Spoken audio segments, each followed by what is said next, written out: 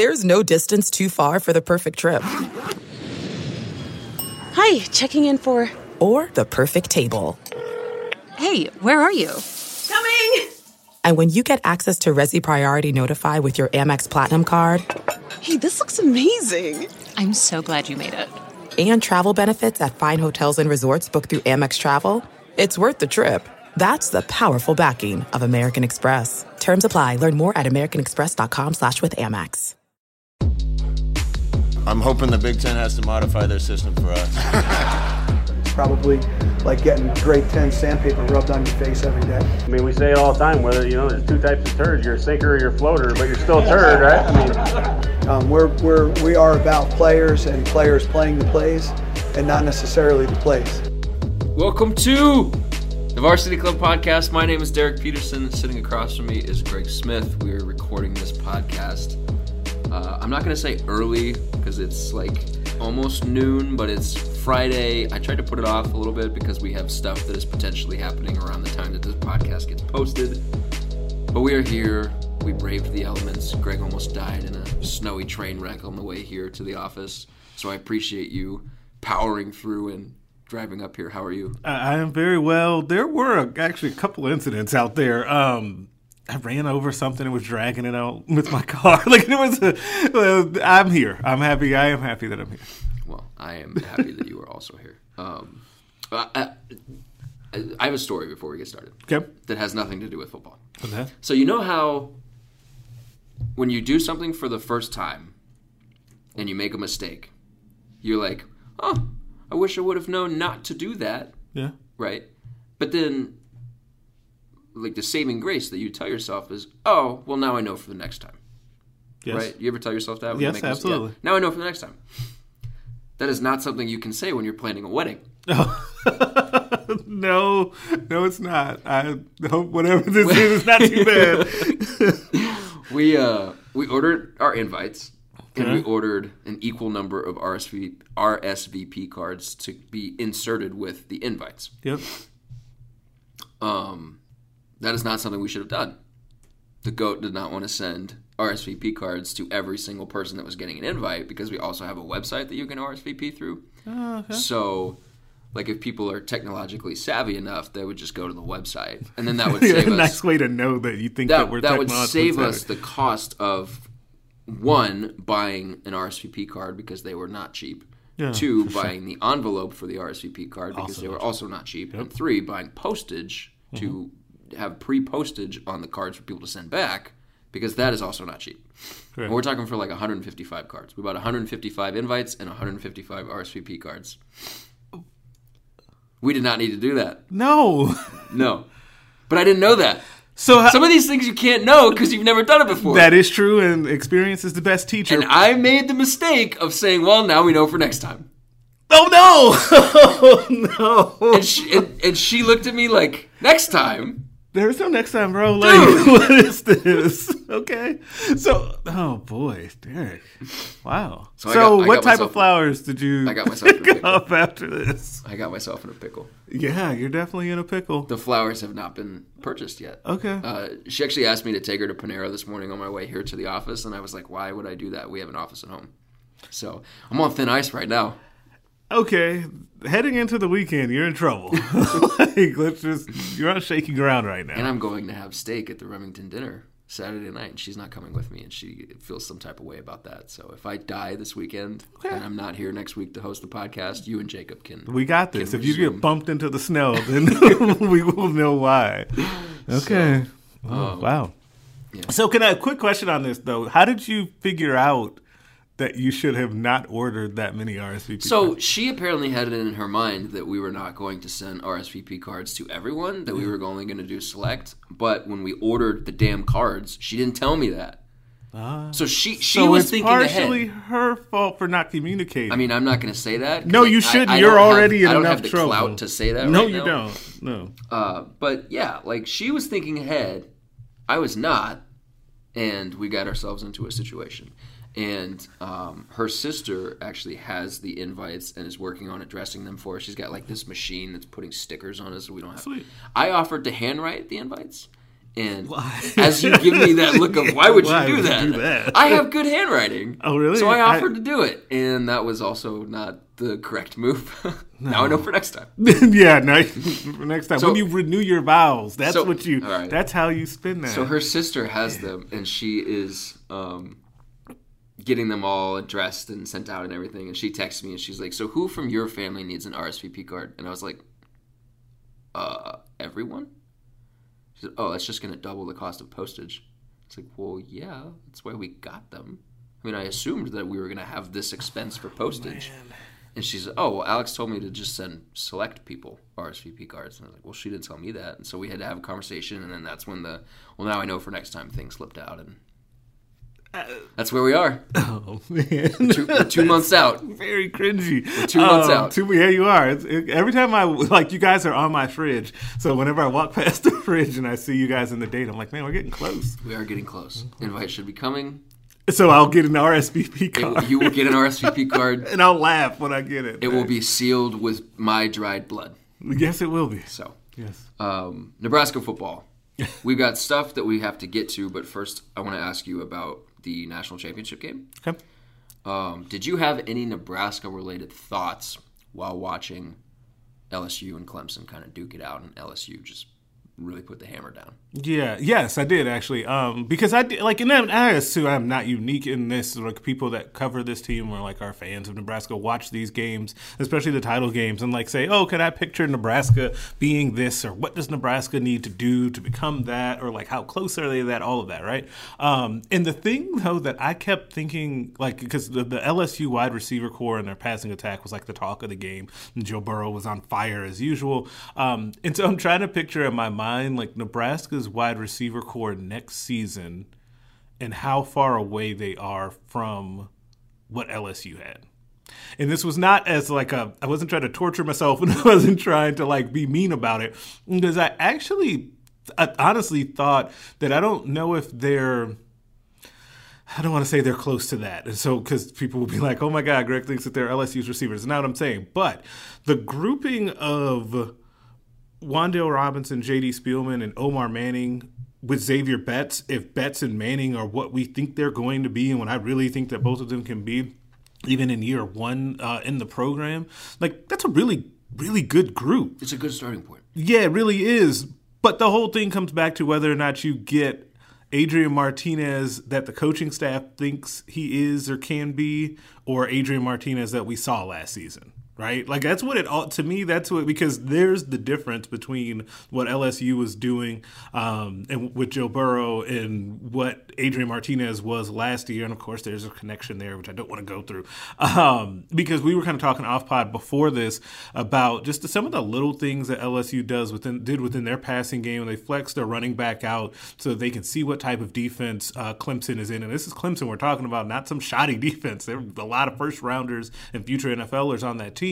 And then when Joe Burrow then sees what type of defense they're in, processes the information quickly, then gets the ball to the best matchup, you have to be able to do that, and that's the key component in making all of that work.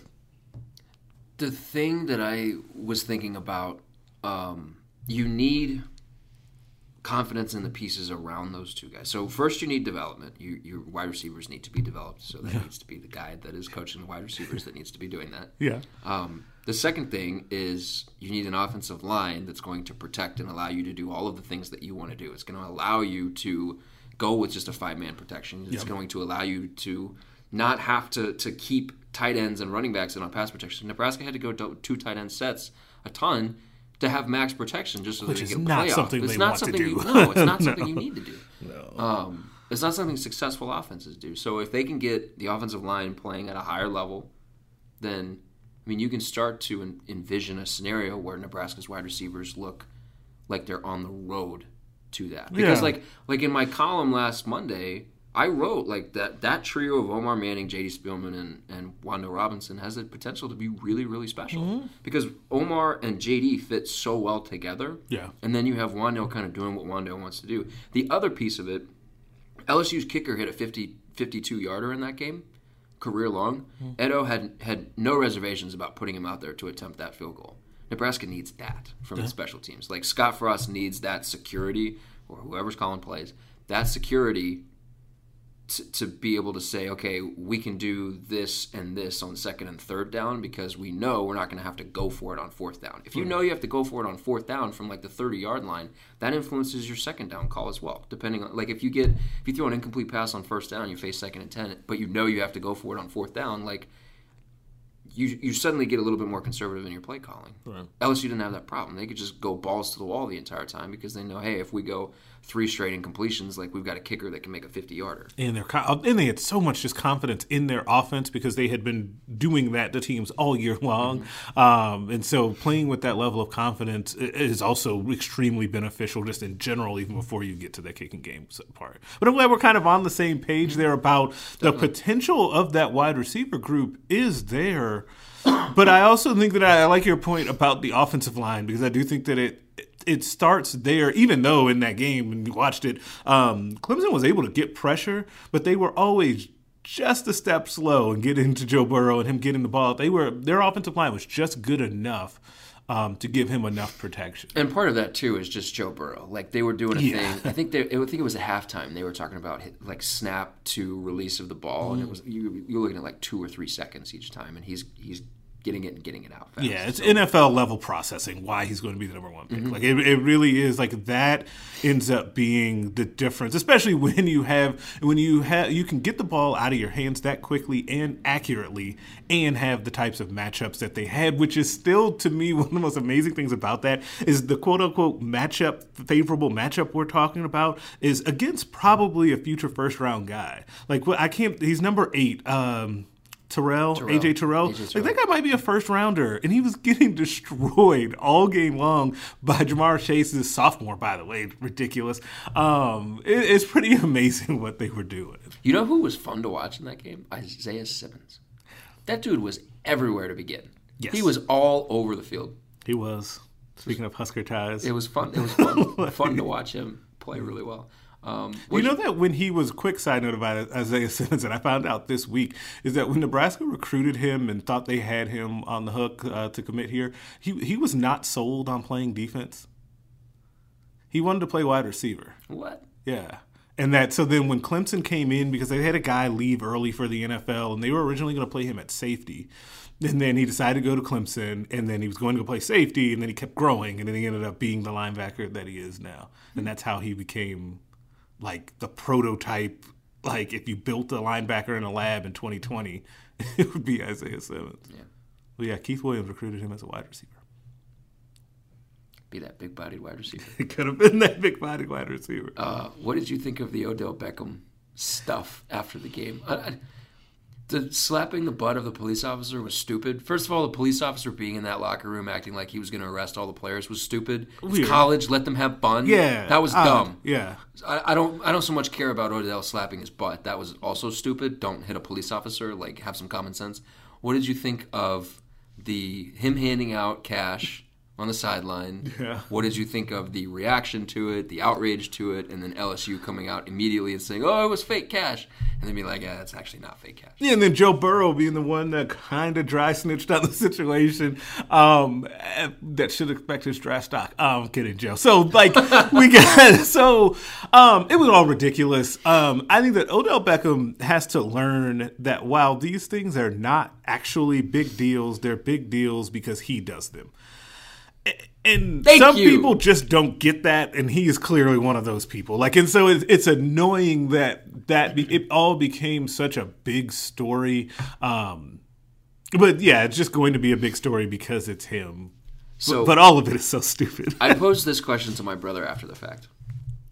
OBJ hands out $100 bills on the sideline to LSU players, some of whom are no longer technically Division I athletes and about to go to the draft. Yeah. LeBron James hands out $300 headphones to Ohio State players.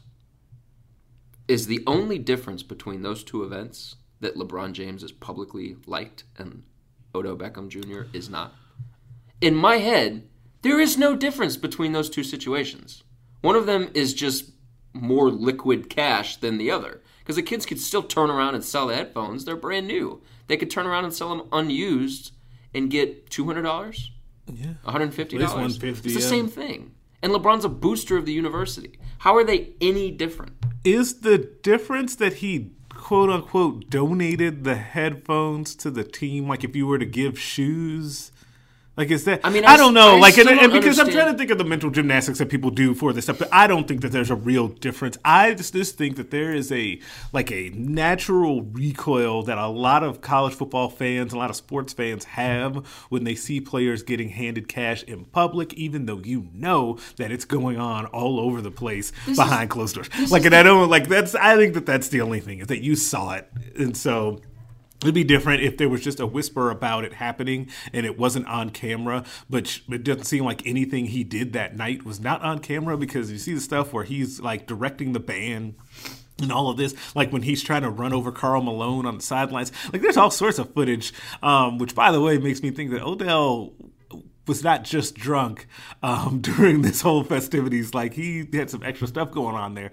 But I think the difference is just that it was in public and that people saw it, and it just looks bad. People have that reaction because if Sue were to donate shoes to Nebraska, or like Ty Lue, basketball would be a better case in this. Could Ty Lue donate shoes to the Nebraska basketball team? No one's going to say anything. But if he walks up and hands Gervais Green $200 cash, not a check, then it's going to be viewed differently. Let's talk about the Nebraska news of the week. So Jovan DeWitt left to take a job at North Carolina. Did that happen this week? No. I was going to say, okay, man, it's the longest week ever. and that opened up an outside linebacker coaching position, and also Nebraska needed somebody to come run their special teams because DeWitt was double dipping in both. Yep. Nebraska hired Mike Dawson back from the New York Giants just to coach outside linebackers. No word, as of recording this, as of us talking right now, no word about what will happen with special teams. We'll get to special teams in a second. Dawson was here. He was making $475, I think, $450, something like that, $450,000, something in that range. Yeah. Before he left, then last offseason, he took a job to go coach outside linebackers for the Giants. He's coming back, and he's making $375, so a little bit less, but he has a chance to make it back on the back end of his contract. He has 2021, he gets $500,000. 2022, he gets $550,000, and he gets a $100,000 retention bonus if he's still at the school on the final day of his contract. Which I would assume if he's getting that, he's also getting extended. So whatever. Yeah. But he's just going to coach outside linebackers. What do you think of the move? What do you think of Dawson coming back? I like the move in the way that but it's tough though. I like Mike Dawson. It was weird when he left. I felt like we were just starting to kind of get to know him just in a personal, and getting more information from him publicly. I mean, in the scrums, he was talking more. And so it's great that it's coming back.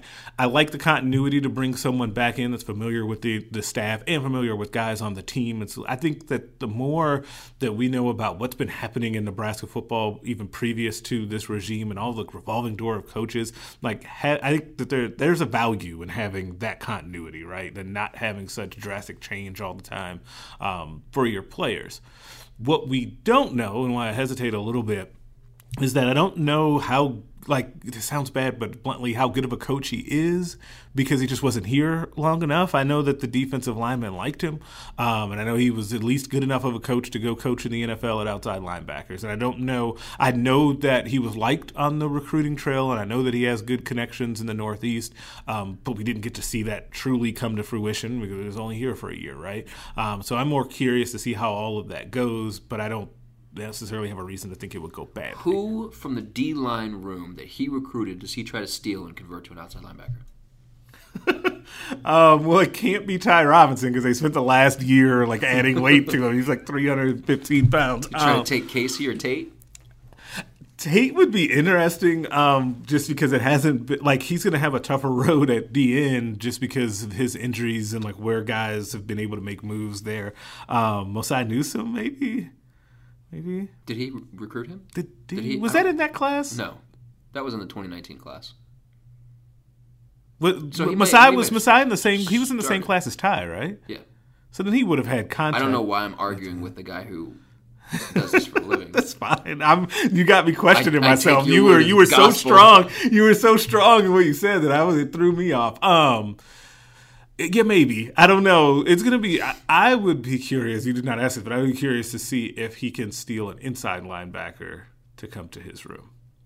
There's a lot of inside linebackers. When you start to list that out, like there really are a lot of them. Yeah, because it was interesting. I was going through because my column that I referenced before, it was 25 things that I'm looking forward to this offseason, which, by the way, it wasn't hard to come up with 25, Good. which was like, that means good things. But I was talking about the inside linebackers, and I was like, I don't think it's a given that Will Honas starts. Okay. And I looked at Keyshawn Green or Nick Henrich and completely forgot that Va existed. Yeah. He does. That is but a gross oversight. But then you also, if you really start, like, Luke Reimer exists, Garrett Snodgrass. Forgot about Garrett, too. I just blanked on one of the names, Caden McCormick, who's already been in the program. Like, guys that... Joey Johnson, guys that saw the field, right? Like, all four of those guys, right? Saw the field in some capacity. Then you have the transfer Zach Schlager, right? Like, he's going to factor in some way. Mm-hmm. Like, so was that 5 guys that we named in addition to Honas and Miller and Henrich? So, Miller, Honas, Henrich, Jackson Hanna. Oh, we forgot him. Falling off the face of the earth. Yeah. Keyshawn Green, Va, Schlager, Joey Johnson, and Luke Reimer, who both traveled last year over guys like Henrich and Jackson Hanna. They traveled together. Like, it's huge. And saw the field. Yeah. 9? Just off the top of my head? So at least not somebody. Snodgrass makes 10. Snodgrass. Someone's going to have to move to outside linebacker. Like, it's just going to happen. And especially considering of all of those guys and of all of the recruits that they brought in, I feel like, and I want to say that Keyshawn Green gets overlooked because people know that he's good. But I think that every time you look up, like whether it was that All-Star game or other things, like he's a guy that people keep telling you to look out for as someone who could make an impact. And I think Va plays in some capacity right away. One thing that I do find interesting is that Nebraska now has 2 guys on its defensive coaching staff who have experience and can coach both defensive line and outside linebacker. Is there any chance that you get like crossover with the 2 groups between Tony Tuioti and Mike Dawson? Like, what do you think their kind of working relationship is going to be when it comes to guys on the field or like defensive schemes that they have? Yeah, I think they have to kind of work in concert. And one of the things, and I went back and looked this up, like Tony Tuioti, when he was first hired, mentioned how defensive ends and outside linebackers, I think the phrase is plan a string together and have to be able to communicate based on the different fronts. Mike Dawson mentioned a very similar thing. Was that Thursday night when he was on the Husker Radio Network. So I think they're going to have to work together in that, and I think that's a good thing, and I think it's actually a kind of a sneaky fun situation that they both have experience coaching the positions, because you should then get better continuity and they should be able to get better on the same page, especially when it comes to stopping the run, right? And having kind of that more of a singular voice on how they want to attack that. I think that should only help. And they still need somebody to run their special teams. So it sounds like a kind of senior analyst, special teams analyst is going to be the role that they go with that, so that they can kind of work around the mandated or restricted 10 assistant pool that they can have. Mm-hmm.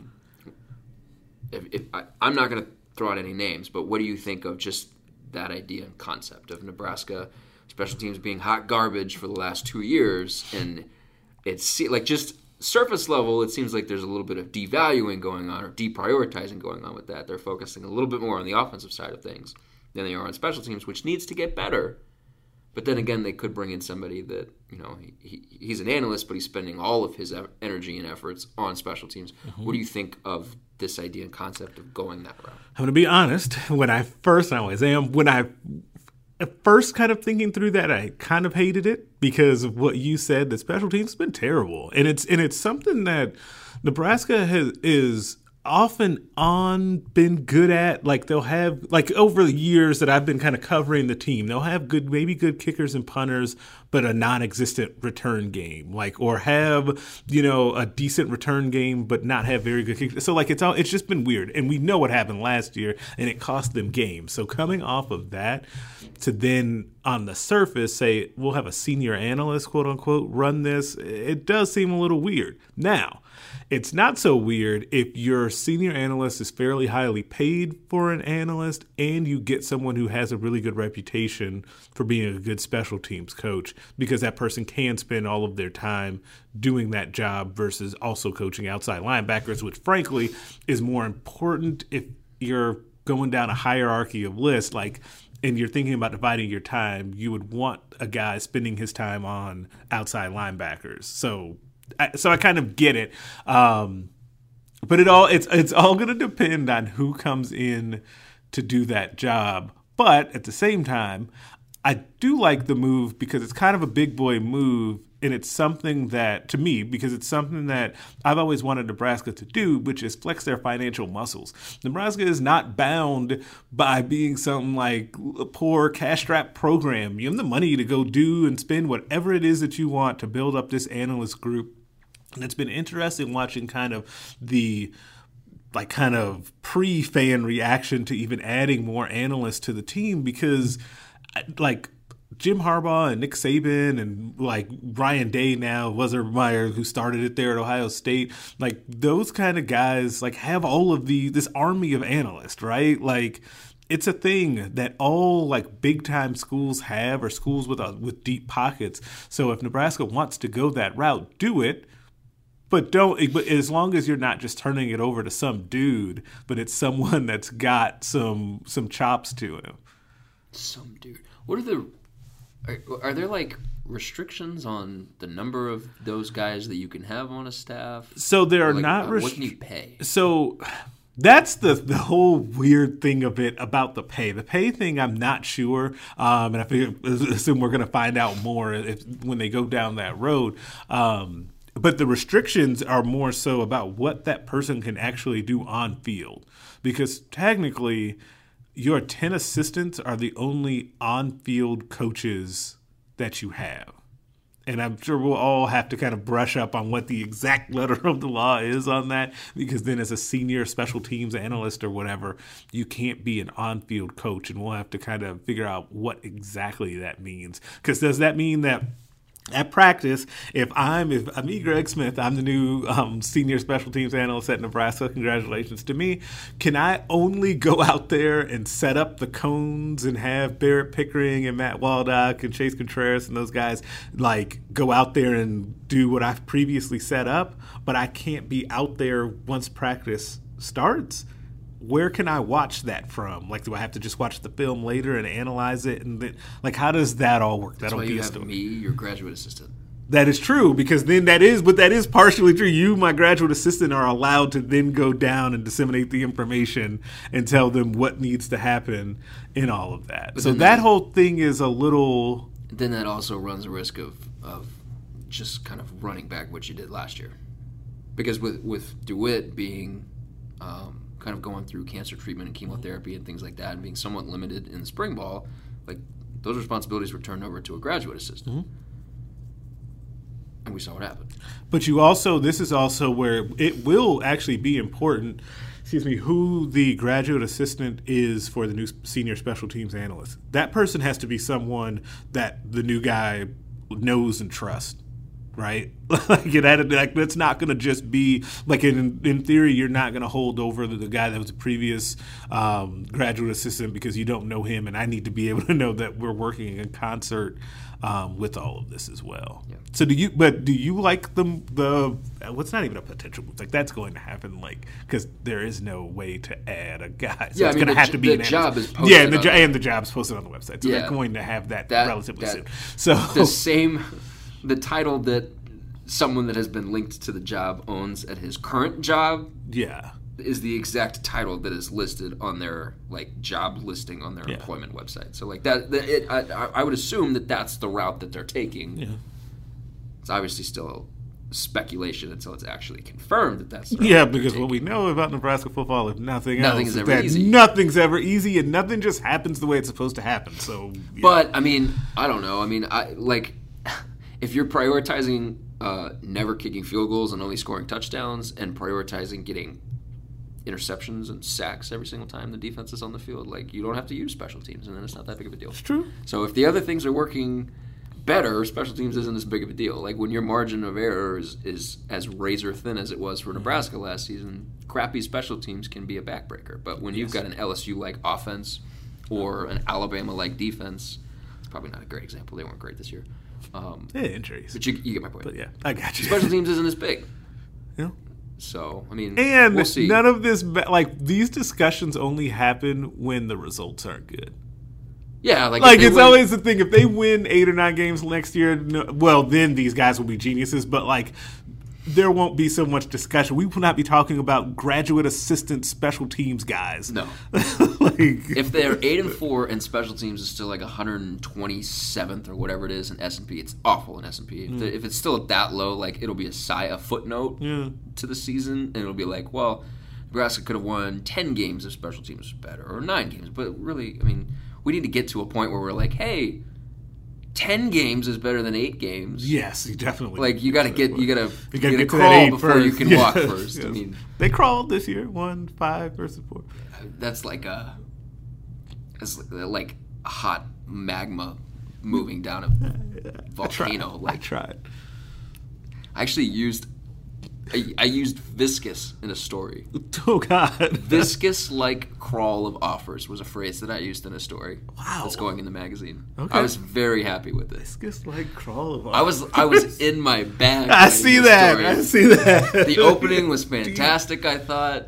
I need to send it to you so that you can read it. I meant to send it to you so that you can read it. It's funny because I meant to send you mine and totally forgot. Oh, yeah, you finished up your Turner piece. Not to side note, but did you have fun writing that? I did. It was a lot of fun.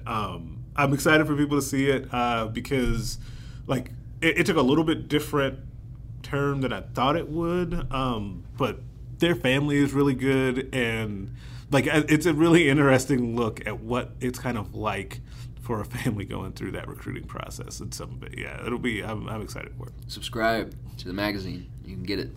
Greg has a feature on Turner Corcoran. Subscribe. GoVarsity.com. I'll put a link on the description of the podcast.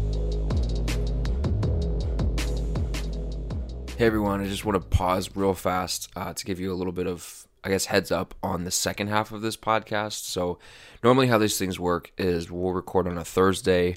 I like to record on Thursdays. If the guest schedule requires it earlier, we'll do it earlier. But normally I like to do Thursday. With this week being different, us expecting some news, maybe on coaching changes, coaching staff, whatnot.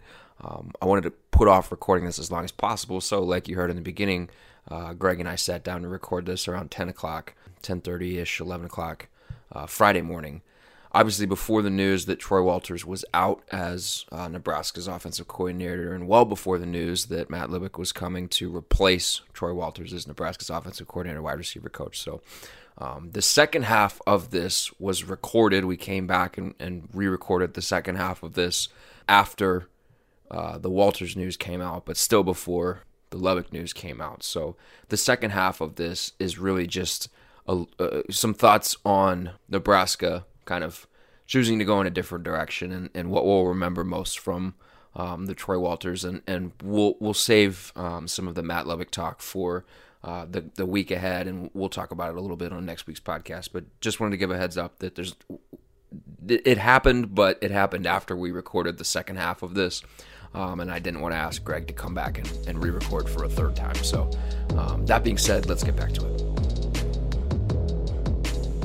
Okay, the last thing we need to talk about here is the biggest thing. Save the best for last. Troy Walters is out as Nebraska's offensive coordinator. This thing is multi-layered and wide receiver coach, I should say. Yes. Offensive coordinator and wide receiver coach. So you can... I think you can make an argument that it was more wide receiver coach than offensive coordinator, but we'll get to that in a little bit. This thing is multi-layered. There are a lot of different storylines kind of interwoven between Walters and Frost and the names that have come out. We reported that Mickey Joseph had been offered the job and had turned the job down. The Athletic also reported the same thing. There was conflicting reports that didn't actually happen. I don't want to get into that, but I do want to get into just the idea of Mickey Joseph. If it wasn't on the table, if it was on the table, which, like I said, we believe it was, what that means, because that is a storyline in and of itself. He doesn't have a Nebraska tie, except for he played here, but he doesn't have a tie to Frost and this staff, and he didn't play with Frost, and Frost doesn't know him personally, but Nebraska swung for the fences and went after probably one of the best wide receiver coaches on the market, and somebody who's probably, with kind of the mass exodus out of Baton Rouge, going to get a good pay raise from LSU and probably a promotion from LSU to maybe be an offensive coordinator or something like that. So there's that side of it. The other side of it is a week ago, or however many days ago it was, Nebraska promoted Greg Austin to run game coordinator while Walters was still on staff. That's another piece. Was that setting the table for this move? Was that a hope that Troy and Austin would split duties? That's something to get into. And then there's just, what do you think of Walters' time here and the job that he did at Nebraska? So there's a bunch of different things we could talk about. Where do you want to start? Let's start with where you started, with the Mickey Joseph piece of this, just him, okay. Right? I really like the idea of Frost, Nebraska, going after Mickey Joseph. I think that it signals to me that they recognized a need to go out and get the best available option, available in air quotes. Everyone is technically available in my mind, if they really want to leave, or if they want that extra money or that extra title. So the best option from the dude that's most available. Yeah, there we go. We could say it that way. And so I like that. Because I think that Nebraska is a program that should operate like that. Other programs that have the status of Nebraska operate that way. Like your favorite school, Texas, when they have... Why are you going to do that?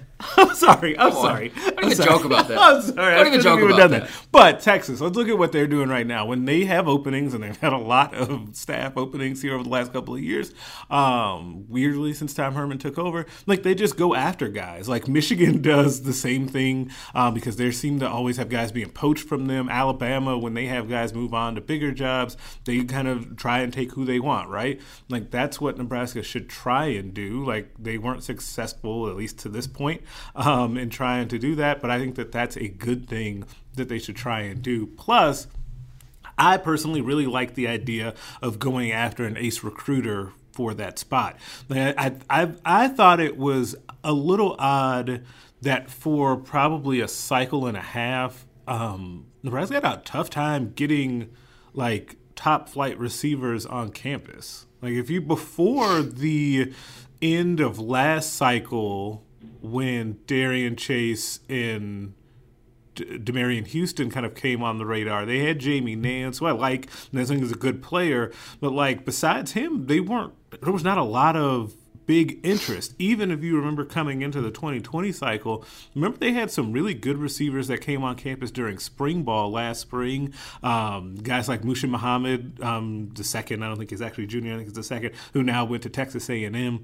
Josh Downs, wide receiver, who went to North Carolina to play for Mac Brown, who was killing it down in San Antonio a couple of weeks ago in the U.S. Army All-American game. So like they could identify those guys, but they were having a tough time. Now, we know in the end of the 2020 cycle, they turned that around. They end up getting Omar Manning. They get Marcus Fleming. They get Xavier Betts, Alante Brown, and Will Nixon to completely overhaul their wide receiver room. But that was a struggle for a while, and so I like that they went after kind of an ace recruiter. Mickey Joseph is definitely that. He brought all those dudes that you saw running around for the national championship game. He brought those guys there. The thing that I found interesting when kind of looking at Mickey Joseph's kind of recruiting, I mean, he's been in the state of Louisiana since 2014 coaching. He clearly has ties in that area. Mm-hmm. So if you had added him to the staff, you would have already had a guy on staff who has ties in Georgia, in Florida. You're going into Alabama a little bit more. You'd get into that LSU, maybe that Mississippi range. Mm-hmm. You're really starting to prioritize that southern region, that southern hotbed where most of the kids are coming from. That would have been a pretty big deal, I think. Do you think that is something that they want to prioritize on the recruiting trail more? Is that southeast pocket of the country where it seems elite talent is just kind of bleeding all over the place down there? Or do you think maybe getting something like, let's say somebody in the Southwest to maybe help with Tuioti in recruiting? Do you think they want to prioritize maybe like Texas, or is that even in the conversation when you're talking about a wide receiver coach or a co-offensive coordinator or something? Like, what do you think it should be the priority right now? I think it should be, if it was not going to be a Mickey Joseph where you could really, and I really like the picture of that kind of southeast trying to takeover is too strong, but really trying to make a mark down there. I like that idea. I personally would either try and have someone that has more Texas ties or can be in the Southwest to help out with Tuioti out in Verduzco out there, because Verduzco has Arizona, because Arizona is so strong. California is there for the taking right now, especially with USC being so down, and will continue to be just that way. Just completely floundering. Did you see the graphic? And I can't remember if this was actually at the All-American game. There's the top 5 kids somewhere. that are leaving the state. Yeah, and then if you expand that, I think it's the top 11 or something like that. It's something crazy where they're all leaving the state. Like, they're not. It's not like USC is losing them to UCLA. Like, they're just leaving. They lost Jaden Daniels to Arizona State. They did. Yeah. The kid also, Bryce Young, the kid that was playing really well in that game, is going to probably be Alabama's starting quarterback next year. There was one more quarterback, too, from there that is not going to USC. So I think that'd be interesting. But I think Texas, if I'd narrow it down, would be the spot that I would really look to get more into if I'm Nebraska, because there is so much talent in Texas. And to kind of, I don't want to say Nebraska ignores it, because I think that Greg Austin recruits the state. It's a lot for one guy. I think that they should try and do more in Texas moving forward. The interesting thing that we should have brought up earlier, talked a little bit more on, was Mike Dawson being back for them to recruit kind of the Northeast area, because that's still kind of for the taking, because Syracuse isn't any good and Rutgers isn't anything to write home about yet. So I say yet. I like Greg Schiano. I do like him as a coach. I do think that he's going to – I mean, he just kind of gets stuff done where he goes. Like, I agree with that. And I feel like people are going to respond to his energy, especially up there. I agree. Not to completely derail. What do you think is most important for this position? Because like we said earlier, like, when Nebraska brought in Dawson, at the time, that was number 10. They were filled. Now, they've got another spot. So what do you think is most important for them to prioritize with this? Is it somebody that can come in and be a passing game coordinator, so to speak, somebody that has a real hands-on approach with maybe not necessarily calling plays, but setting the game plan in that regard? Or is it somebody that really comes in and says, my role here is to develop our wide receivers? I want a guy that's developing those wide receivers. Like, I think that's, to me, it's a no-brainer. Absolutely. That has to be priority one, because it's going to be hard to make a living at Nebraska bringing in the Xavier Betts and Omar Mannings of the world, right? Because you say that, but they brought. But then they brought I do say that, and then Marcus Fleming as well. So like maybe I'm wrong, but if I'm not, you can also have the J.D. Spielmans of the world, who's prolific, right? But he has been developed, even though it's odd to kind of go through his like development arc to see like who's been coaching him and like what he's been through while he's been here, because it's just been a lot. But I think that if you have a guy that can find that type of talent, but can also recruit those 4-star guys, but also develop once they get here, I think that is the way that I would prefer to go. So that kind of leads into the bigger picture thing that I want to talk about with Walters. Like, what are you going to remember about these 2 years with him? He was a Broyles Award finalist 2 years ago at UCF, and he was the guy that was at least being talked about or maybe thought about to replace Frost at UCF before Josh Heupel got the job. He comes here, and there was a lot of excitement over him. He was a Biletnikoff winning wide receiver. He played for a while. Like he was not a bad wide receiver. No. He comes here and everybody's excited, and it just like what is going to be your lasting impression of these 2 years? Unfortunately, Walters for me will go down as the offensive disappointment version of what happened with Bob Diaco. In that there was so much excitement when he was brought in, and I'm just confused. I'm even more confused as to why it didn't work with Troy Walters than I am with Diaco. And maybe that's because I feel like Diaco talked more, therefore talked himself into us figuring out why it didn't work for him. There was no reasonable reason. Yeah, there's no reasonable reason to expect why they could have played better.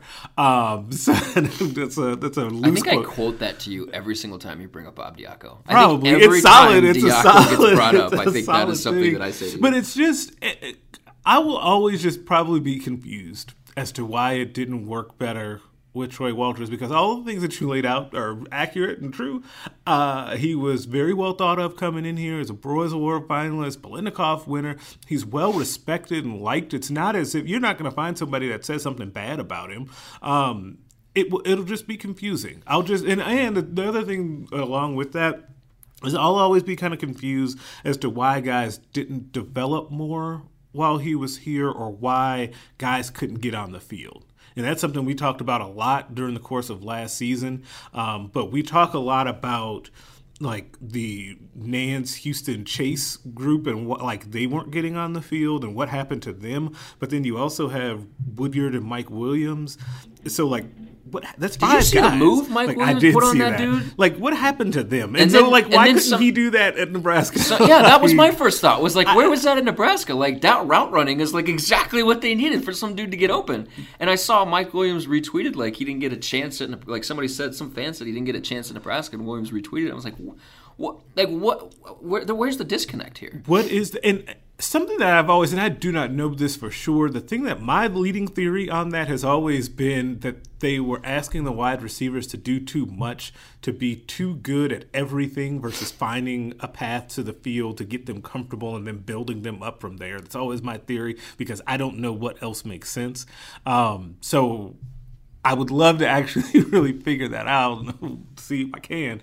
But I'll never understand why those guys, that was five guys we named that couldn't see the field, and that's before we forgot Javon McQueen. I was just about to say, like 6. So like the first name that came out of everybody's mouth when he got here was like, oh, he's going to resurrect Javon McQueen. Yeah, like, look at this dude. Look at this talent that Nebraska has that just couldn't really make it work with Mike Riley or Keith Williams, and now here's Troy Walters, and he's going to make things work with McQuitty. And he talked about McQuitty in the offseason, and the kid never played. He never showed up. And the thing is, when Keith Williams had McQuitty, like, I'll give them a little bit of a pass on that because of the injuries, because he was injured coming in.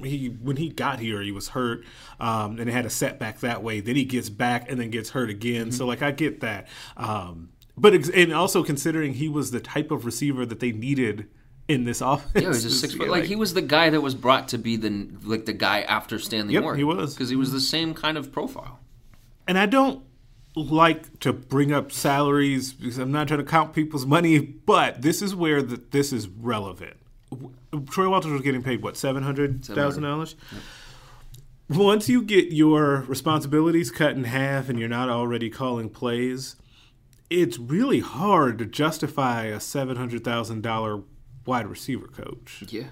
Like, I mean, it's just the truth of it. When your recruiting coordinator and running back coach is only making, what, $400? Yeah, and he just got a bump to that. $100,000 raise. So it's just, so that's tough. That it would have been different if, say, Walters was bumped to, he was going to be the recruiting coordinator and or those wide receivers were playing really well.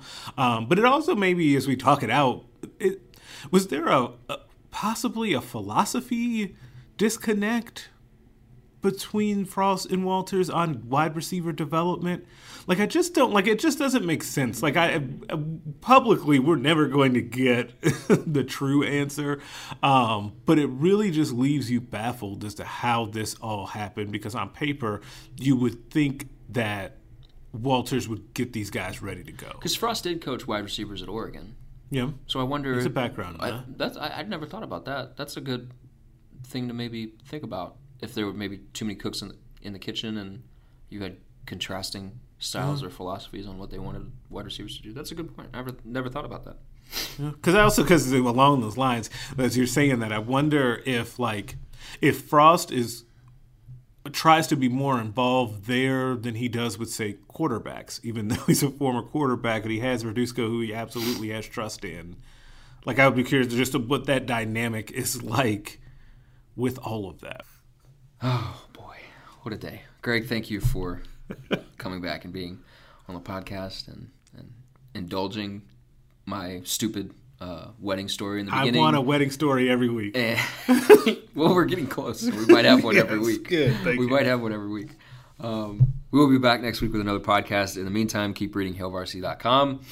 Like I said earlier, Greg Smith has a wonderful, I haven't read it yet, but I'm going to assume that it's wonderful, as is most things that you do. Wonderful feature on Turner Corcoran that's coming up in the upcoming edition of Hail Varsity, the magazine. So subscribe to the magazine. Keep reading HailVarsity.com. We'll have coverage on basketball throughout the weekend. Jacob Padilla will keep you up to date on that. Men's basketball plays Saturday, women's basketball Sunday. And we will be back next week. Hopefully I won't have a runny nose, because I had a terrible voice last week, and I promised that things would be better this week, and they weren't. Incrementally So better. we're getting there, day by day. Day by day. Talk to you guys next week.